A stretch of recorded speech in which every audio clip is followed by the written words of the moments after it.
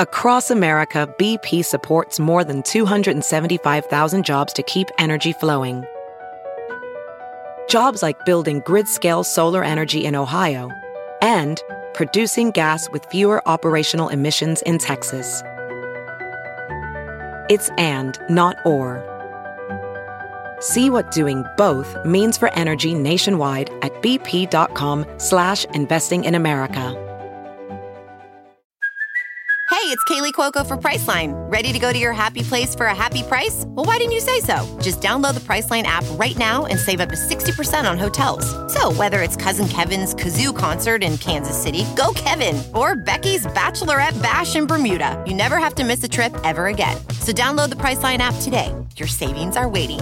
Go to your happy place for a happy price. Go to your happy price, Priceline. The following podcast is a Dear Media production. Hi, everyone. Welcome back to the Friend of a Friend podcast. It's your host, Olivia Perez.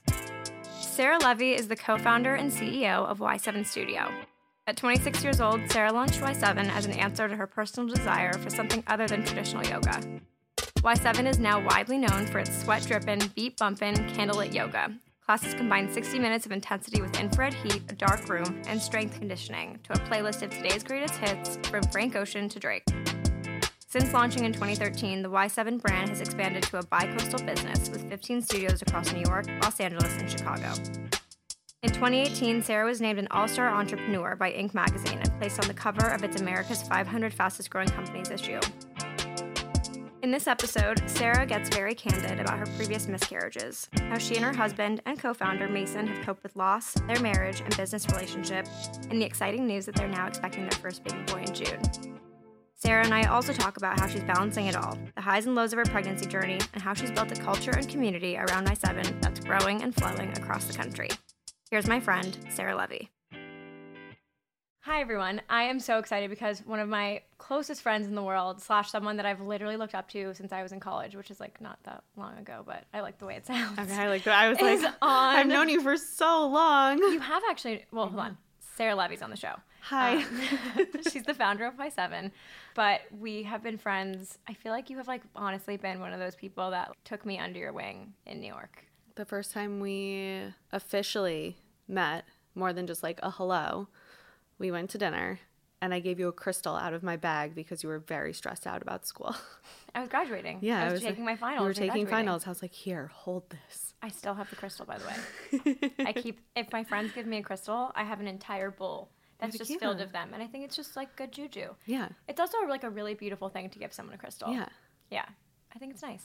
But I remember that. So yeah, Sarah and I have been friends for so long. And I do have to say that it's been so amazing to watch you just grow this like baby, 2 babies at this point, and you haven't changed one bit. Oh my gosh, that's so nice. Yeah, you haven't changed one bit, and that's just been really special and fun.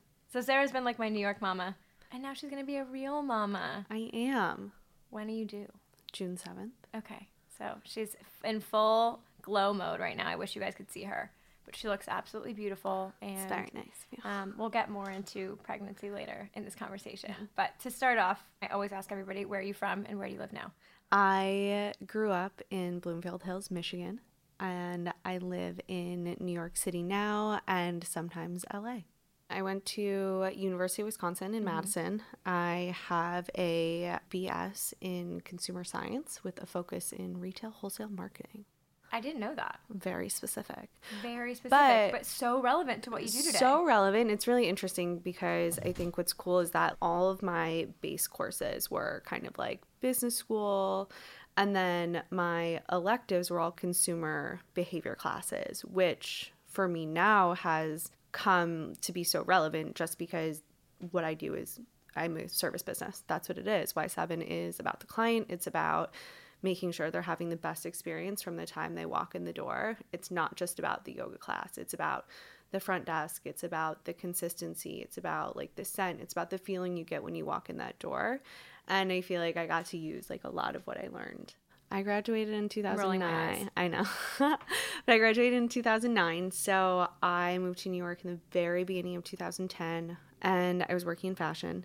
And Y7, we didn't do the first pop-up until 2013. So I had 3+ years working in fashion as an account executive. And I actually pinched my sciatic nerve in 2012 and was told I couldn't do anything but yoga as an activity.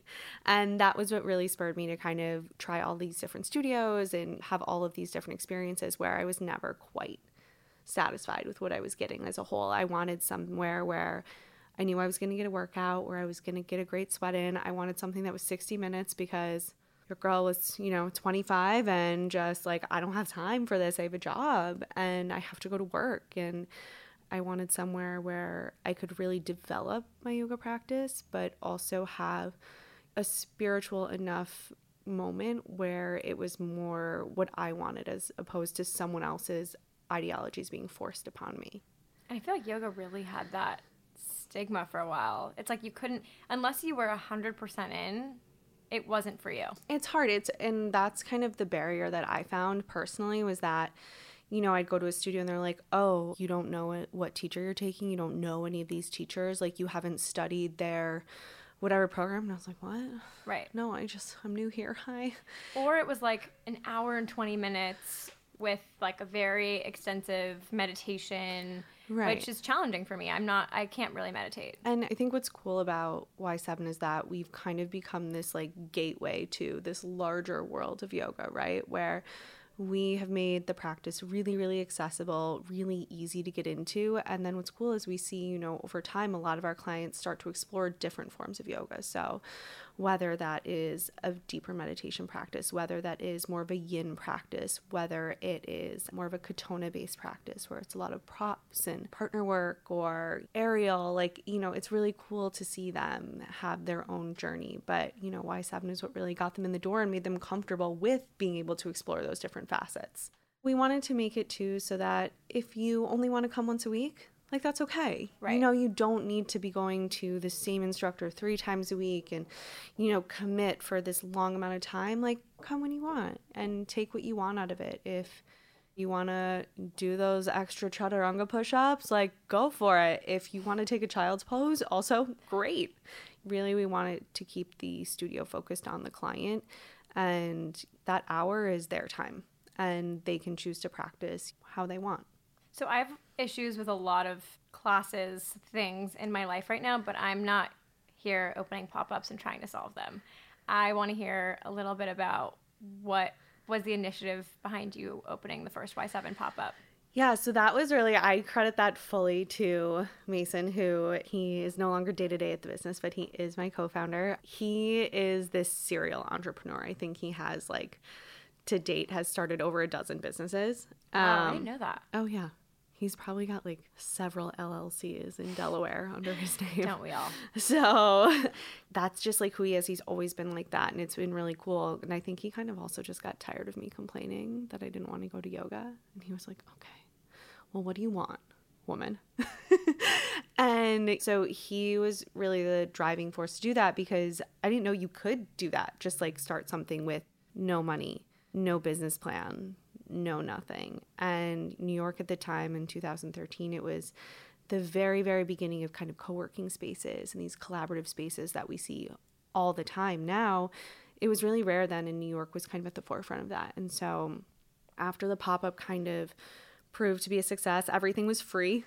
It was just let's see. We hired and auditioned teachers off of Craigslist who are absolutely incredible. Every single one of them has been on it's been so cool to watch them grow. And yeah, people wanted to start paying for it and coming other than just the weekend. So we were able to find this really cool artist loft space. And it was about 300 square feet. We could afford it on our salaries. And that's what we did. We held classes at 7 a.m., 8:15 a.m., nothing during the day because we both worked. And then 7 p.m. and 8:15 p.m. at night during the week. And then we'd do a couple classes on the weekends, and that was it. When Mason asked you what you wanted out of a yoga class, what did you tell him? I said, I want it to be dark. I don't want to stare at other people, and I don't want to look at myself in a mirror in a yoga pose. I'm very critical of myself, and I would leave traditional yoga classes really, really upset and not at peace with my practice and not able to focus on my practice because, you know, a lot of instructors would use themselves to demo, and they were all these beautiful, tall, like dancer, thin women. I was like, I don't look like that. Like, I've never had abs. I've never seen them. So for me, I was like, what is happening? Like, I don't understand how you get, like, what? I don't bend that way. And it was really discouraging, to be honest. And so I wanted to be dark. I wanted to be no mirrors. Obviously, it can't be pitch black. So that's where the candlelight comes in. I wanted it to be fast paced. I wanted to feel like I was getting a physical workout. I didn't want to feel like I had to go do something else after. And I wanted it to be fun. And that's where the music comes in and why it's so music driven and why every single one of the playlists is curated by our instructors, and they have, you know, BPM guidelines that they follow, but it's a chance for them to really showcase their personal music taste and their personalities, and it gets you moving, especially during those tough times in class. Like, music is such a motivator for me. Totally. And it can change my whole mood. Like, I have a playlist Especially for in a everything. class. Absolutely. Like, you know, you hear that sleepy song and you're like, okay. I can think of dozens of times when I've been in a Y7 class that, like, I've been on my last energy molecule and a good song will come on and I'm like, oh, I can take a whole other class again. You're like, all right, if this is going to be on, I can't just sit here. I guess I have to do something. Pretty much. It's great. It's like that song, like, you keep telling yourself when you're like, this was me when I was younger. I was like, okay, one more song, I'm going to leave the bar. I'm like, last song, I'm going to leave the club. And then something else will keep coming on. You still do Next that. thing I know. Not pregnant, but you're still. It's still me. A song, next thing I know, it's 5 a.m. I'm like, oh, I was supposed to leave literally. The next song was just really long. Yeah, it was really, really long. So that's what I wanted, and that's what Y7 is. Where did the class structure come from? It came from, you know, I think just taking bits and pieces of everything that I loved from classes I had taken and things I didn't like. I love the idea of repetition. For me, when I was in a more traditional class, you know, we do a pose on one side and I'd be like, okay, like listening really, really carefully, trying to get my body in the right place. And then we do it on the other side and be like, okay, I got this. Like, I know where I'm supposed to be now. And I couldn't wait to do it again. I'd be like, okay, like, I feel like I know what I'm doing. And then we wouldn't do the pose again. And I was like, all right, well, when am I going to get to do that again? You know, and maybe I wouldn't do it the next class. And I think what's interesting about yoga is that it's so much of muscle memory. And I felt like that was really lacking. And it was hard for me to gauge my progress within the poses when, you know, say I only had the time or money to take class once a week. So I could go 3 weeks without getting to do that certain pose again. And then I'd be back at the beginning because I forgot, you know, what muscle I was supposed to be engaging or like where my knee was supposed to be in, you know, relation to my toes or whatever it is. And so I really wanted that repetition. And then since I do have a back injury, also for me, there's a lot of times where I know when I need to modify a pose. And you weren't really given that freedom in traditional classes because you were told to look like this or go a little bit deeper. And there was no opportunity to kind of make something your own, which is what I love about the flow on your own portion. You can go super fast. You can time with your own breath. You're not on anyone else's breath movement at that point. It's your breath. It's your movement. It's your practice. And, you know, it's an opportunity to try that handstand hop when it's called for. And it's my favorite thing in Y7 which I don't see in other yoga classes. It's my favorite thing when like the teacher cues, if you want, try handstand hop. Everyone is like up there and you just hear like thudding because everyone's okay to fall. Like right. No one feels embarrassed about trying something new. And that's what I think was missing for me out of a lot of studios and experiences I was getting, was that like kind of freedom to fail a little bit and not feel embarrassed or you're being watched, or, you know, if you fall in a brightly lit room, everyone's like, are you okay? Everyone's head immediately snaps to you. We're like, if you hear a thud in Y7, like, no one cares. It's true. Yeah. It's really true. I love that. Definitely. I've actually had a lot of people that have, because I tell everybody about Y7. I might as well tattoo it on my head. I'm like, these are the 3 classes that I go to, and Y7 is one of them. But I have a lot of people who are terrified of the flow on your own portion. Because I think that they just, I mean, you and I have a background in growing up going to yoga classes. Right. If you're not someone that has, it's a really daunting thing to like be there in that moment. So I'm excited for people to listen to this and be like, okay, you know what? Yeah. And it's Try cool. that. Like, people hear that portion of it, and we always tell like anyone who's doing, we're like, listen, it takes at least 3 times until you're like, I get it now. Right. Like, I got it. Totally. Because the first time you're like, what? I totally forgot what I was supposed to do. But what's cool is you have to be okay with that. Like, Right. it's an interesting opportunity for, I think, some people who have that little bit of fear to be okay with not knowing exactly what they're supposed to do and not being told exactly what to do. You're kind of like, oh, Right. okay. And if not, there's child's pose. Yeah. So back to the pop-up a little bit.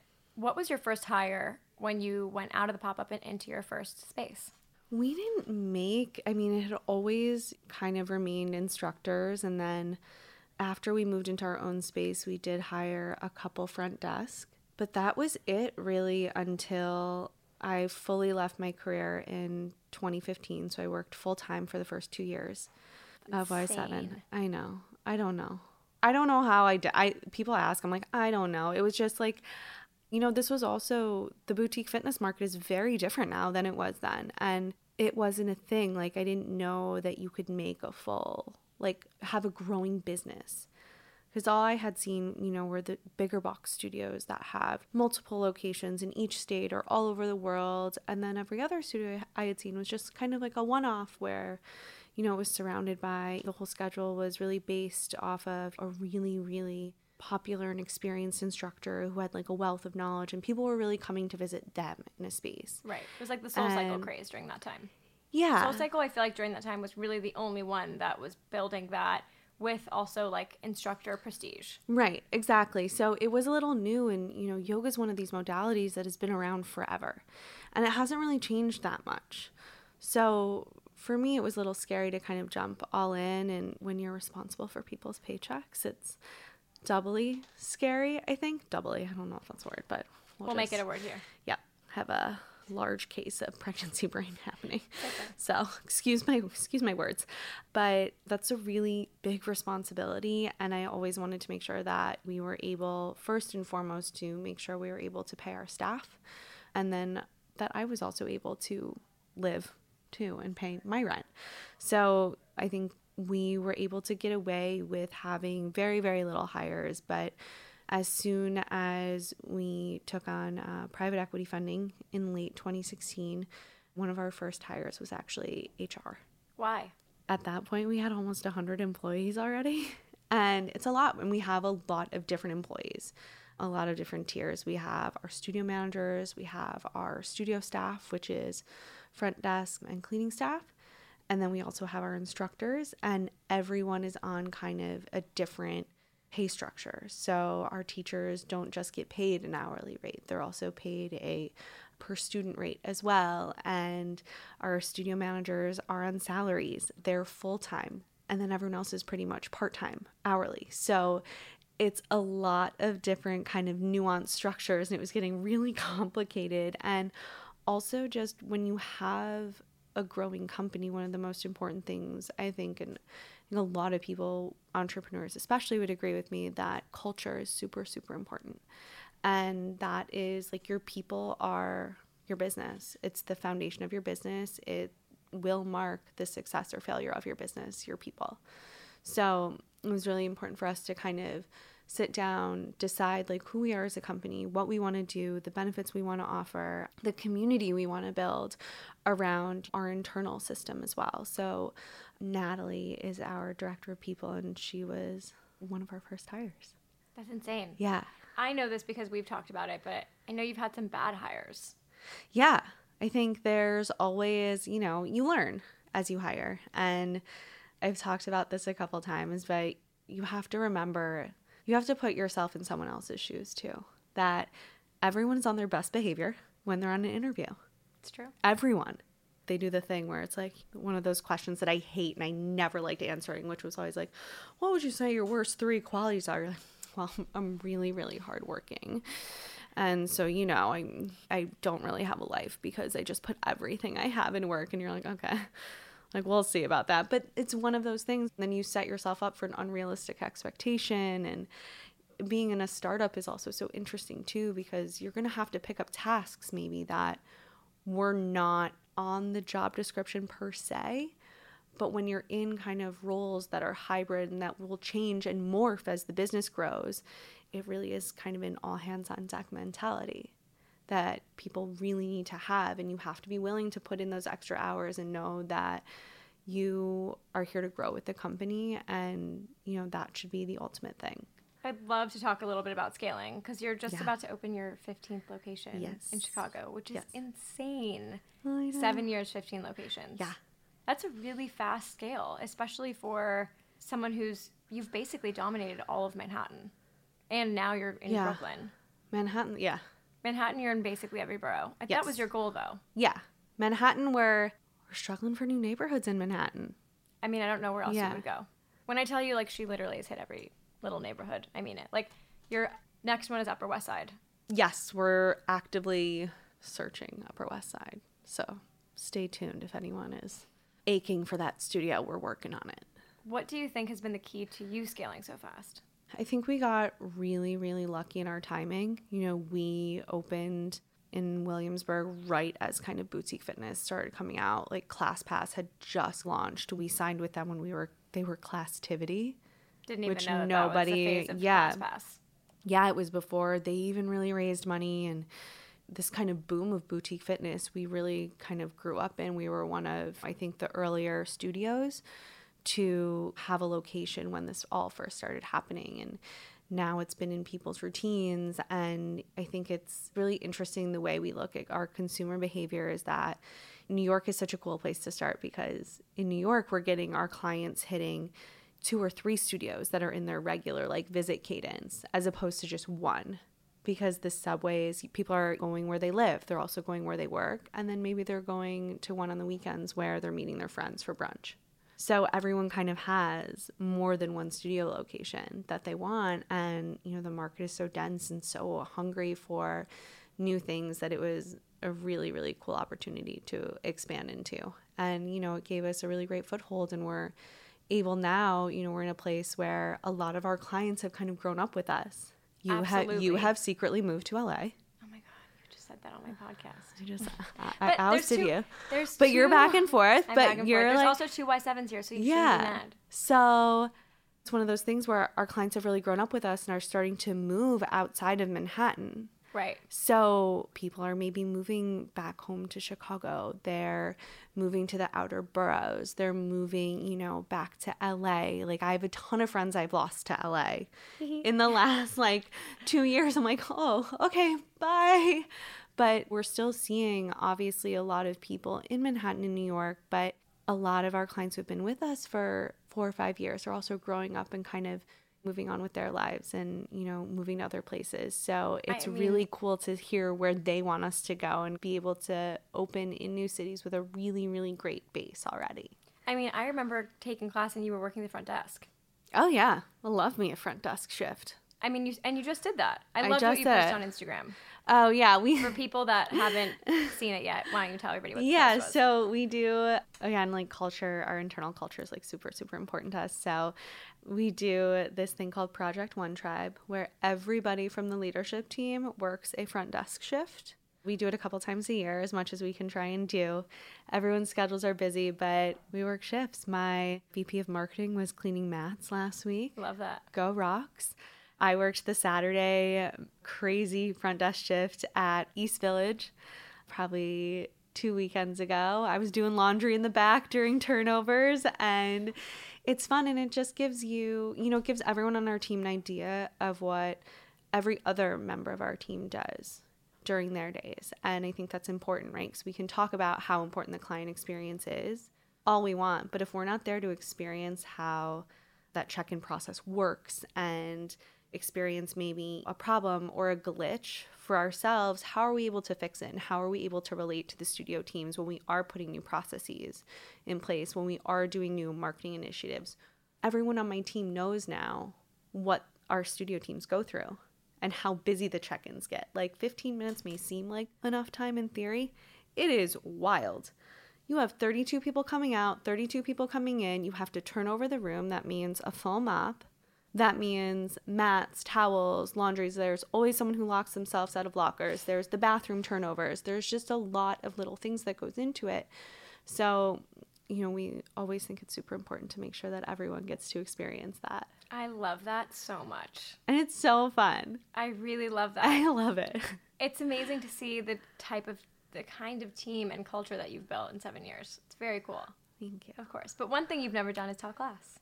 No, I don't Which, teach. By the way, is my absolute favorite tidbit about you and the founding of this company. Yeah, I thought about it, and I do have my certification. I do have my 200 hours, and I have taught on occasion for events or co-taught with a teacher for, a charity or something like that. But I'm the client. This studio was started for me and what I wanted out of yoga practice, and I never want to forget that. And I always want to remain, with my eyes on that experience. And the studio is not about me. It's not about people coming to my class. It's not about people coming for me.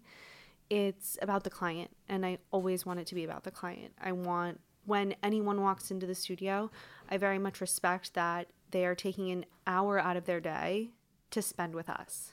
And that's the most important thing. So I want people coming for themselves. I don't want them coming for a certain teacher or because they saw, I don't know. I just want people coming for themselves because they want to do something for themselves.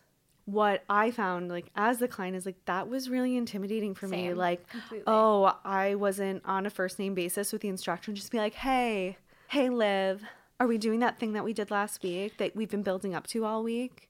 As a new person, it's like, oh, what are we doing? Or, right. When an instructor talks through them, they're like, okay, we've been practicing this move or doing this thing all week. And then you leave somebody who's, maybe trying to break into this, fitness world and find their own fitness routine. You leave them on the outside a little bit. And I never want anyone feeling like that at Y7. And I think that was always really important to me because I was that person.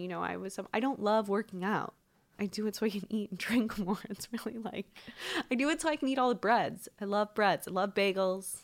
I'm full gluten. So, I love all the things. I get it. And for me, working out and finding that community has always been really, really challenging for me and intimidating. So I think there's a space for everyone in terms of, what motivates them, what works for them. But at Y7, we want to remain super focused on the client and their personal reasons for being there. And they may fall off their journey for a little while and they may come back like, oh, I haven't been in a while. And that's okay. There's still a space for you here. You didn't miss anything. You can kind of just slide back into it. My most proud friend moment for you was when you were on the cover of Inc. That was crazy. Sarah followed me in every airport I was in for a month, which was so cool. She looked so awesome. But you were number 80, right? 80. On the list of 100 of Inc.'s top entrepreneurs of 2018. Yes, 2018. Which is insane. Absolutely insane. And to get the cover was just such this momentous occasion. It was so weird.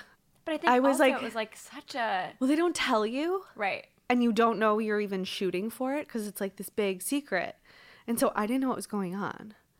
And so I was like, oh, there's hair and makeup here. I was like, oh, okay, cool. I was like, oh, backgrounds, backdrops. Okay. I just thought I was going in to take a little headshot and was like, hello. Nope. No. Totally different. So it was really cool. And it was really, really incredible to be honored amongst such amazing companies. And as a small company, my leadership team is still really tiny. There's every single person on my team is a team of one, aside from 2 of them. It's just them. My retail department, it's just Melanie. Keep it close. Just her. Just her. It's okay. So, my finance department, just Stephanie. So it's crazy to be acknowledged for how far we've come in such a massive way. It was really special. I know that fitness was a big focus of theirs in 2018 because there were so many studio concepts that did make the list. And we do have to submit a lot of our stats and our employees and things like that and how much money we've raised. And for the very little we've done, I think that had a lot to do with it. And I credit that to how we always laugh at the office. We say we do the most with the least. And I mean, it's really true. And I think that's what really kind of pushed us, to the forefront of look at what they were able to build with not a ton of money. And we were self-funded up until the 6th location. So at that point, it was half of our locations were self-funded. And, we didn't have a team until 2017 really was when my team, I would say, was made kind of whole.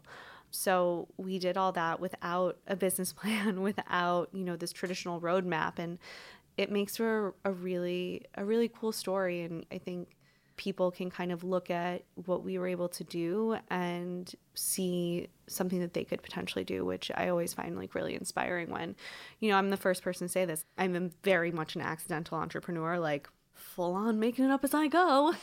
I have a lot of support now, but for the first 4 years, it was very much like, yeah, I can do that.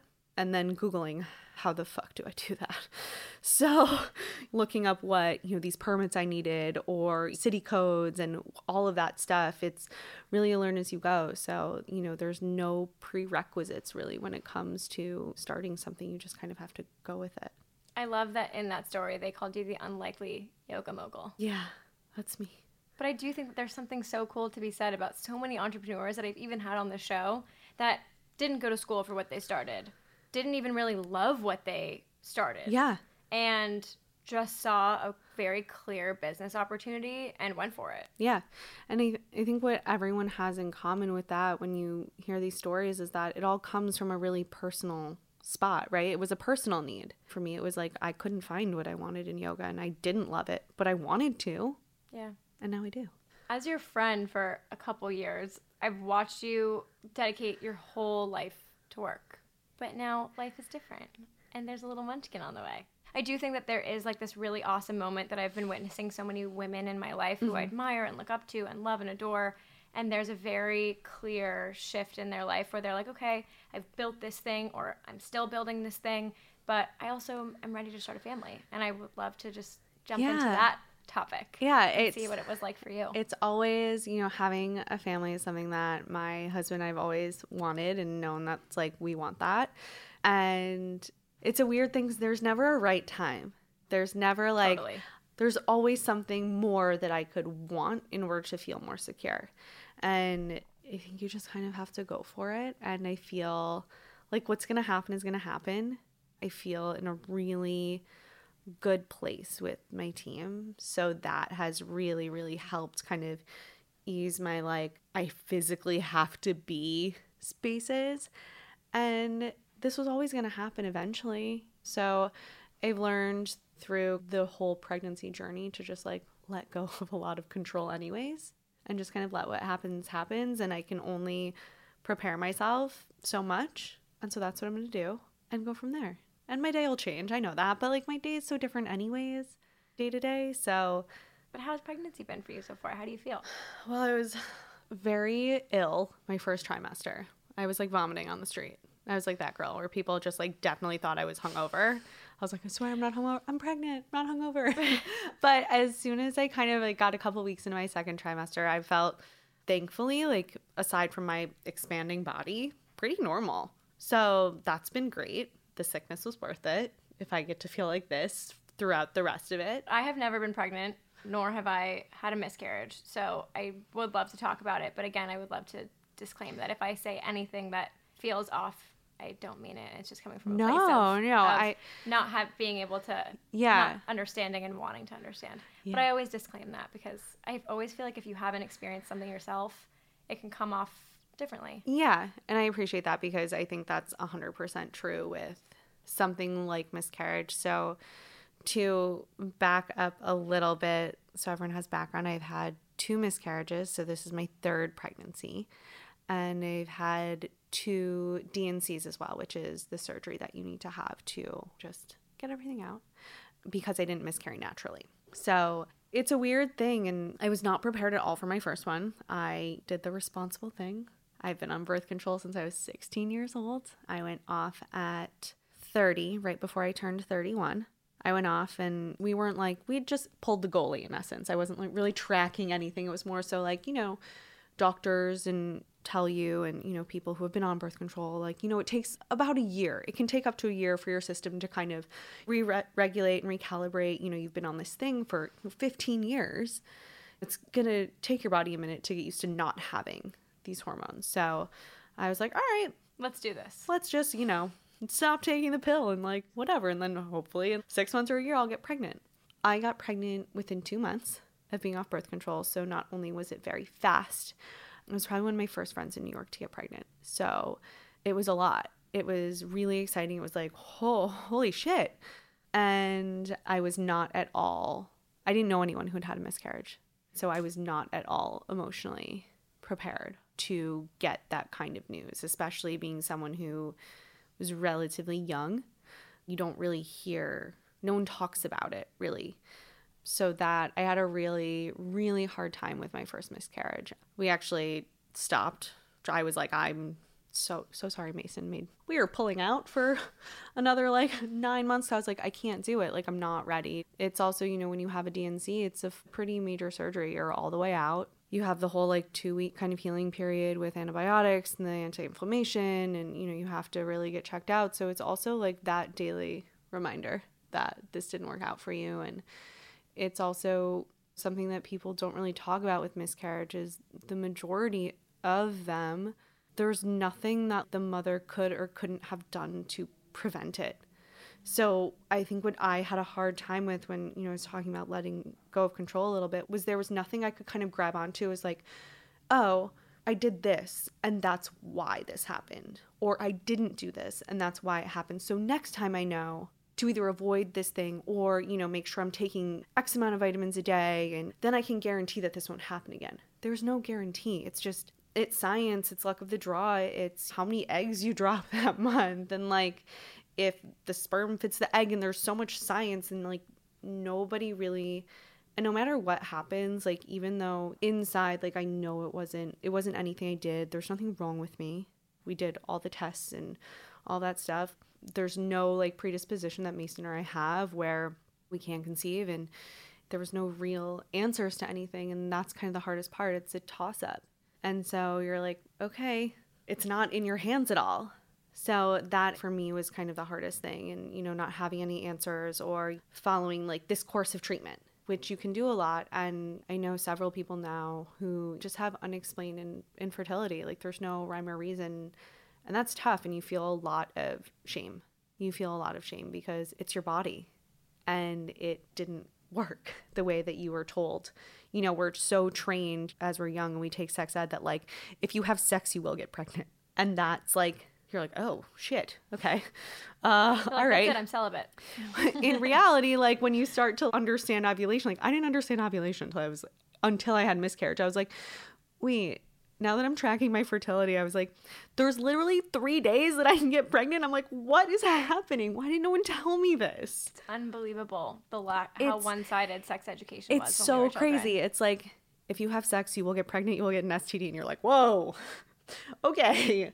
And I think obviously we don't want everyone just running around having sex when they're 15, 16, but there also is this whole other side to education about understanding your body and the way that the science works behind it. And I was very ill-informed when it came to that. You're not alone in that. Yeah. So I didn't learn, I'm 26. I didn't learn all that probably until about a year ago. Yeah. And there's no one to really teach you or talk about it at this point, right? We're adults. We're out of school. It's on our own. And so it was really interesting to kind of go through, and it's been an interesting process to kind of work through letting go of sort of that self-blame, because you don't have anywhere else to put it.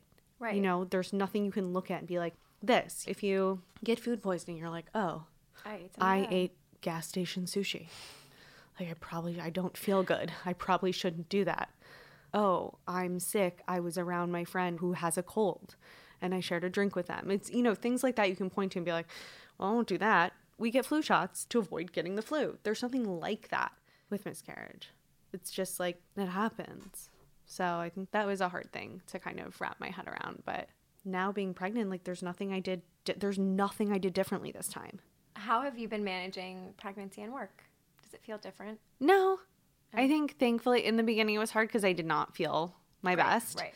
I didn't feel great. So I was oh, I hope I'm still looking everyone in the eyeballs and when I'm talking to them, or not forgetting anything, or spacing out, or things like that. But work's been good. I think it's been really nice to feel busy, because again, we can go back to that anxiety, then you start to obsess over everything, and I can get lost in the Google searches for hours.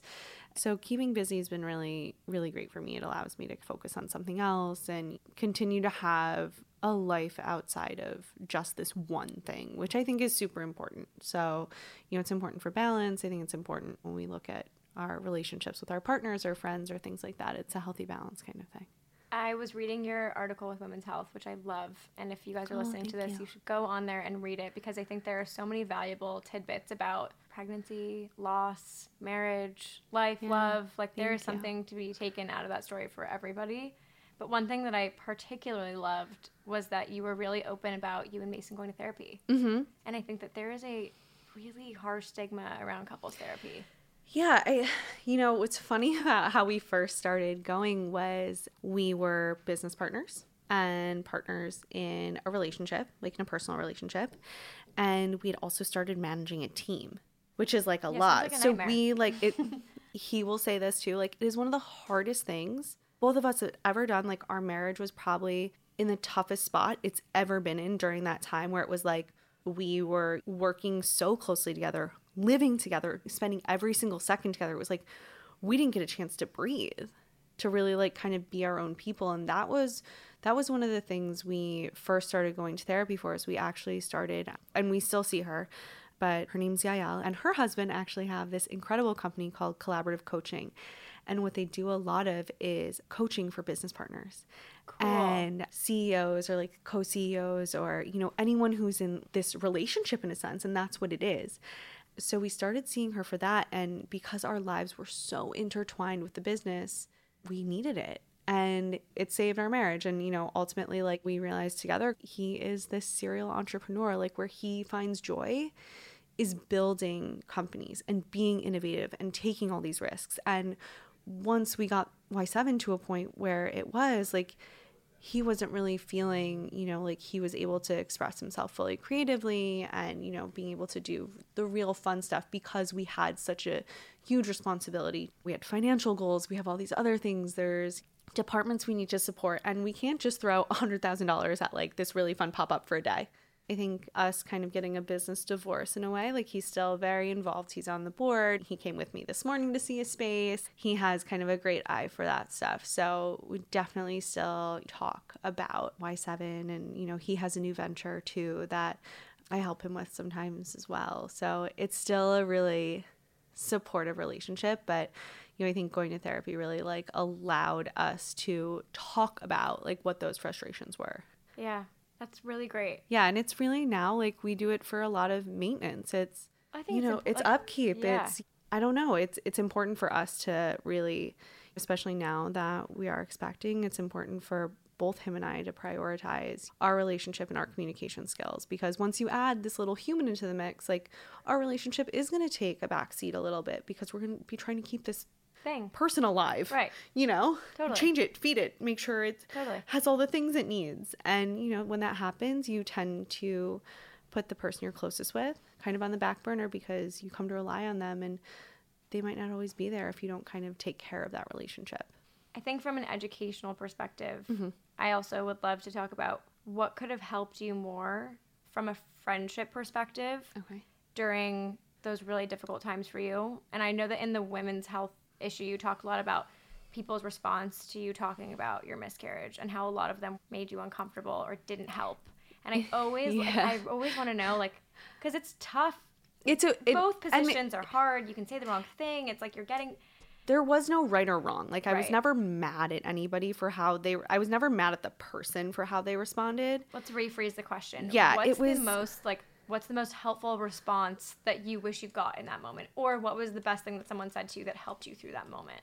The best response that I ever got, it wasn't anything anyone ever said to me. It was, what do you need? And I think it's hard because even, with Mason, and you will 100% experience this, the second you realize you're pregnant, you become a mother, is my honest, like, I wouldn't have said that before I had gotten pregnant, but you're growing something inside of you. It doesn't matter if it's a bundle of cells or not. That's how I personally felt. And so even though I didn't hold it, I didn't see a fully formed face on a sonogram, it was still a loss for me. And, at that point, I don't think it registers to somebody else either. And that's okay. It's not anyone's fault. Again, it's not like bad or good. It just is. And I got a lot of like, oh, it'll happen for you. It's just not your time. And I was like, fuck off. Like, it doesn't make it any less heartbreaking. Right. If that makes sense. Like, I don't think any of those statements were coming from a place of malice or like ill will. It was more meant to be like, don't worry, it will happen for you kind of thing. But like, what if it didn't? I think we get uncomfortable as a society talking about the tough stuff and the things that make us uncomfortable. So the natural reaction is to be like, everything will be okay. And while that can be supportive in some cases, and some people may find that very supportive, I found it very dismissive. And that was super triggering for me. And I didn't like, and I was going through this whole other thing. It was just a lot of emotions. And for me, the most helpful thing was, one of my girlfriends was like, what do you need? She's like, do you want me to come over with food? What do you want? Do you want me to just sit there? Do you want me to go away? Like, what do you want from me? And I was like, great question. I was like, I don't even know what I need right now. And that was something that was really like, okay, I need to, yeah, I do want you to come over and sit here with me. I don't want to talk about it this second, but I might want to in a month from now. And so being given the space to grieve in whatever way it is, I think is something that, if you know anyone who's going through a situation like this, I think everyone grieves differently too. So, not everyone's going to have different reactions to that. So my reaction to my second miscarriage was very different from my first. I was more prepared. I was like, after the DNC, I was like, all right, let's get back in there. Let's do this again. I like the optimism. Kind of thing, which was very different from my first, where I just kind of like shrunk, and just because I had no knowledge of what to expect, and I didn't have anyone to talk to, and I wasn't prepared. And so there was a lot of work I had to do on my part emotionally to get myself where I needed to be in order to feel comfortable trying again and being, again, like letting go of control and being okay with like loss. I hope that you find solace in it and are able to heal on your own. And I think that there's like a misconception that you like should be healed now because like you have the baby and it's gonna happen. And it's like, no, take your time. It's still. I still get mad. Like, why should I have had to go through two losses? Yeah. To get to where I am now? And like, it is what it is. I think everyone's journey is different, and mine is certainly not as hard as other couples may have been. But again, it's such a personal thing too. Yeah. So I think everyone should have the space to kind of go through that process. What's feeding you right now? What are you listening to, watching, reading? Oh gosh, I'm reading actually a lot of baby books, which is really funny. As you should. As I should, because I'm like, I don't know what's going on in my body. One of my girlfriends gave me a book that I am reading right now called Expecting Better that I love. It was written by an economist and just talks about, you hear a lot of these like, well, they say not to do X or don't do Y. And you're like, what? Why not? And so she actually dove deep into studies and like found all the research and, all the things that kind of give you like real reason to be like, oh, okay. I have friends who are like eating sushi during pregnancy.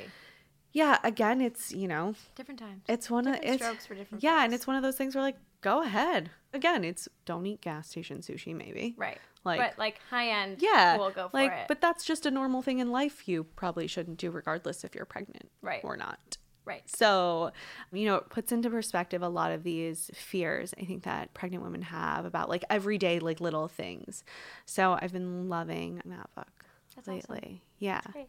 And then I think just spending time with the people that I love and that make me happy has been really important. It's kind of, pregnancy has forced me to sort of focus a little bit more on my relationships and what I want those to look like as I think about who I want my child to be spending time with and who I want him to look at as his family. So stuff like that too, which has been really nice. So 2020 is a big year for you. Location 15 in Chicago. 15. New little man on the way. That's right. I think you're going to, I'm privy to the knowledge, but you're definitely expanding beyond Chicago. We are, and we're so excited. It's been so much fun. And I'm just excited to do more of what we do and to talk more about what we're doing, in terms of trying to change the face of what yoga looks like and what a practice can look like and what a yogi looks like, really. It's not one size fits all. Everyone's body is different. Everyone's practice is going to look different. And that's super important to me as we, I think mindfulness and wellness and all of this stuff is becoming a really regular part of people's lives now. You have your routines that you do in the morning, and people have really reserved kind of a sacred space of, taking care of themselves physically and mentally. So I'm just excited to be a part of that and to be able to continue to spread what we do as Y7. Thanks for tuning in to this week's episode of Friend of a Friend. before you go, make sure to rate, review, and subscribe to the podcast on Apple Podcasts, Spotify, and at dearmedia.com. And for more behind the scenes of the show, visit us at friendofafriend.us and follow me at Liv Perez on Instagram. Don't forget the 2 V's. See you next week.